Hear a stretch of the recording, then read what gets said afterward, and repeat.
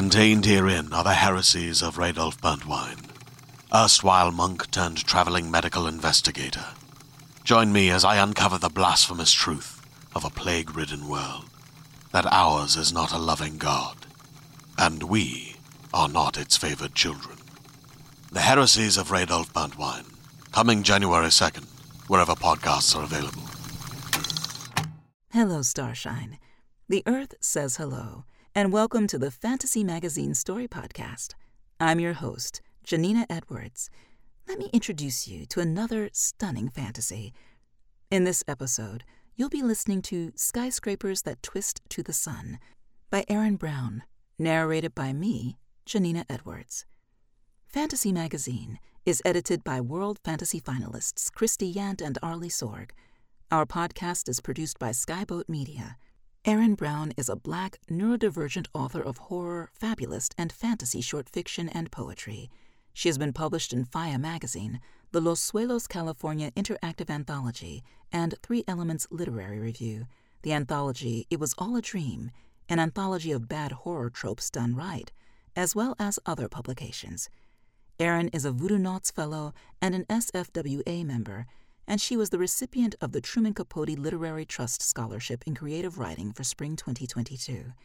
She can often be found at ebrownwrites.com or on Twitter at BabbleBrown. Join us now for this light from the universe. Have we got a fantasy for you? Chandra took the small, empty cardboard box and swiveled on her work stool to place it gently on top of her daughter Denisha's head. Her daughter went cross-eyed, trying to look at it, and started chewing on the corner of her thumb, smiling at the game. Okay. Chandra placed her hands on her knees and leaned forward to look her daughter in the face. What's supposed to be in the box? Denisha tried a little longer to look at the top of her own head, giggled, and took the box down to read the label. 3/4 something nuts. That's right. Denisha replaced the box on her head. But the box is empty. Do we know why the box is empty? Denisha shrugged and nodded her thumb. I want to make sure that we know that just because we don't say something with our words doesn't mean we aren't lying. Mama asked you where the 3/4 something nuts were. So if you know, you need to tell me. I've planted them, Denisha said around her thumb. You buried them? Why? I needed those to finish this engine.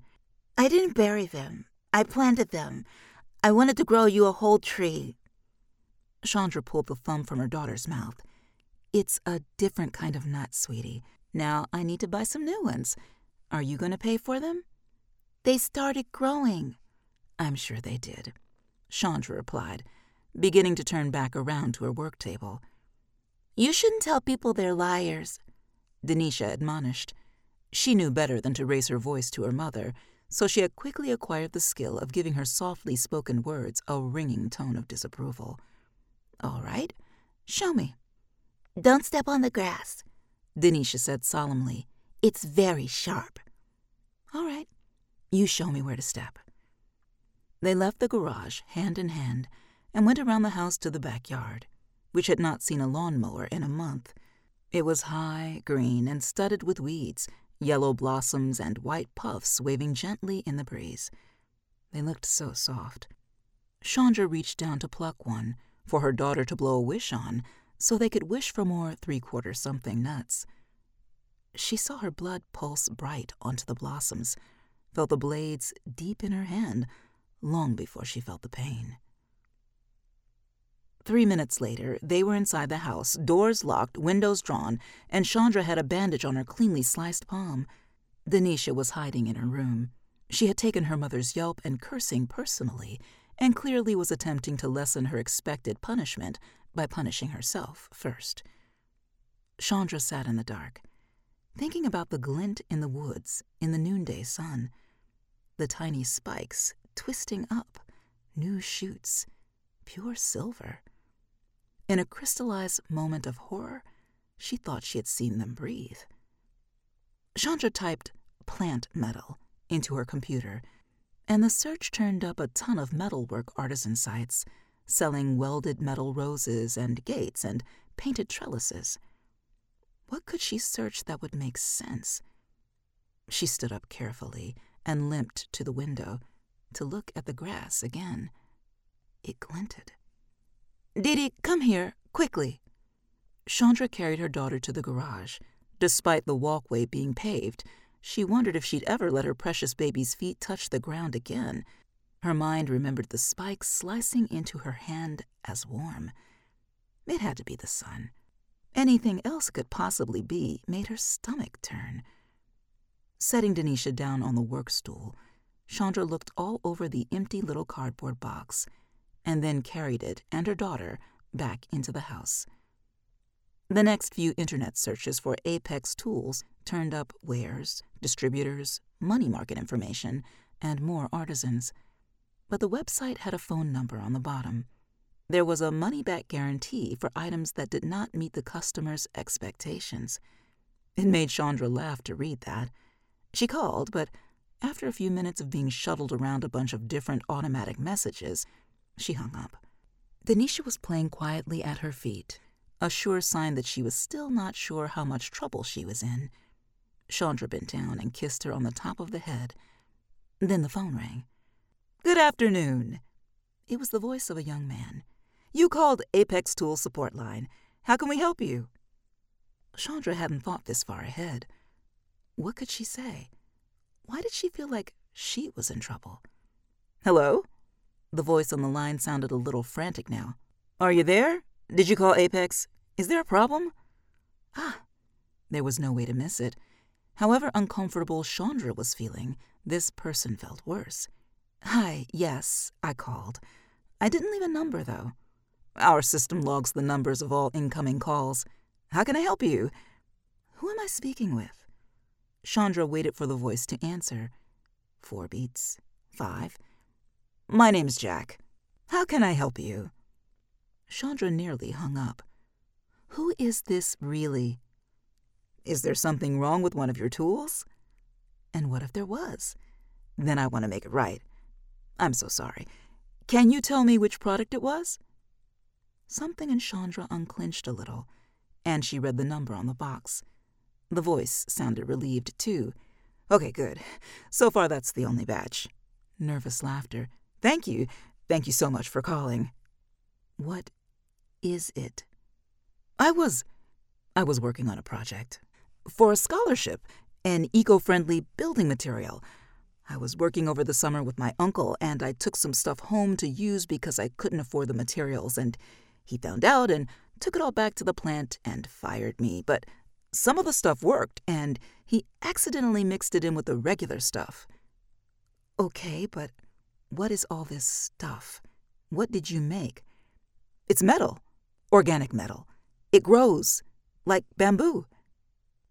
Chandra sat back on the couch, looking at her stinging bandaged palm. That's pretty impressive. Yeah. But I lost it all, so I'm trying to get it back. So it grew? Yeah. In my lawn. Tore my hand up, too. How fast did it grow? Is it spreading? Can you send me a soil sample? How tall did it get? Did you water it? Any fertilizer? I don't know any of that stuff. Just that it shredded my hand. Chandra interrupted him. Oh, yeah, sorry. Sorry. There was silence between them. Denisha looked up from her dolls, eyes wide, in the way that they got when they were absorbing everything that was happening around her. Chandra noticed the little gold hoops in her ears. 5 minutes before, and she might have been unnerved at the sight of them. Okay, Jack, what do we do next? Half an hour later, Chandra's new friend, Jack, had hung up, and she was out in the backyard, looking at the silver glints in her tall green grass. There was only a patch of it. Sometime in the next week, a special package would arrive, return postage paid, in which Chandra would mail a few planter pots containing every blade of the specimens. When Jack offered to keep her apprised of his progress with the project, she didn't turn him down. After they had warmed to each other, Jack had painted her a picture of living skyscrapers that twisted gently to face the sun, that created organically shaped working and living spaces, kept cool in the summer and warm in the winter, metal items grown in molds instead of forged, less stress on the environment, less energy burned. Kids were always coming up with such beautiful ideas. Chandra wondered what age caused you to see the other side of it all.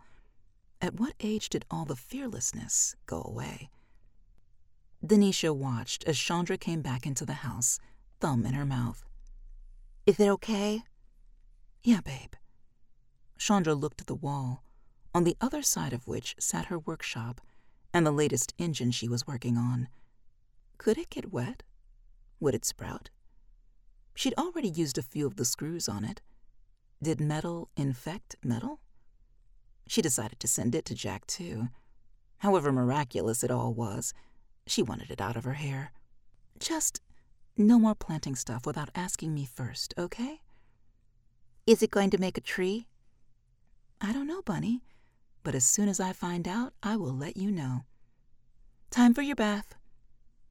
Chandra sent Denisha to go pick out her pajamas, thinking about this kid who called himself Jack, his brilliant invention, his dreams, the miracles that children could create. Denisha had always shown interest in Chandra's repair work and liked to read the labels and sizes on her tools and organize her drawers. Maybe she could grow up to be some sort of organic engineer? Is that what they would call it? She pushed the images of war and torturous capitalist industry to the back of her mind and ran Denisha's bath, choosing to picture sentient ships swimming gracefully among the whales, eating all the trash in the oceans. Denisha opened the bathroom door and stomped in, tossing her PJs onto the counter, her top falling into the sink. She started to pull off her sweater, paused, turned to the door, and said, "Thank you, Mr. Doorknob." Chandra paused as well, biting her cuticles as she twisted the shining taps to cease the running of the water.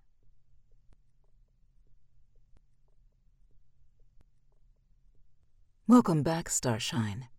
You have been listening to Skyscrapers That Twist to the Sun by Erin Brown, narrated by your host, Janina Edwards. Janina Edwards is an award-winning narrator of 400 books. Her work has been acknowledged with 8 Earphones Awards, an Audie win, 7 Audie finalist nominations, and 2 Society of Voice Arts and Sciences nominations.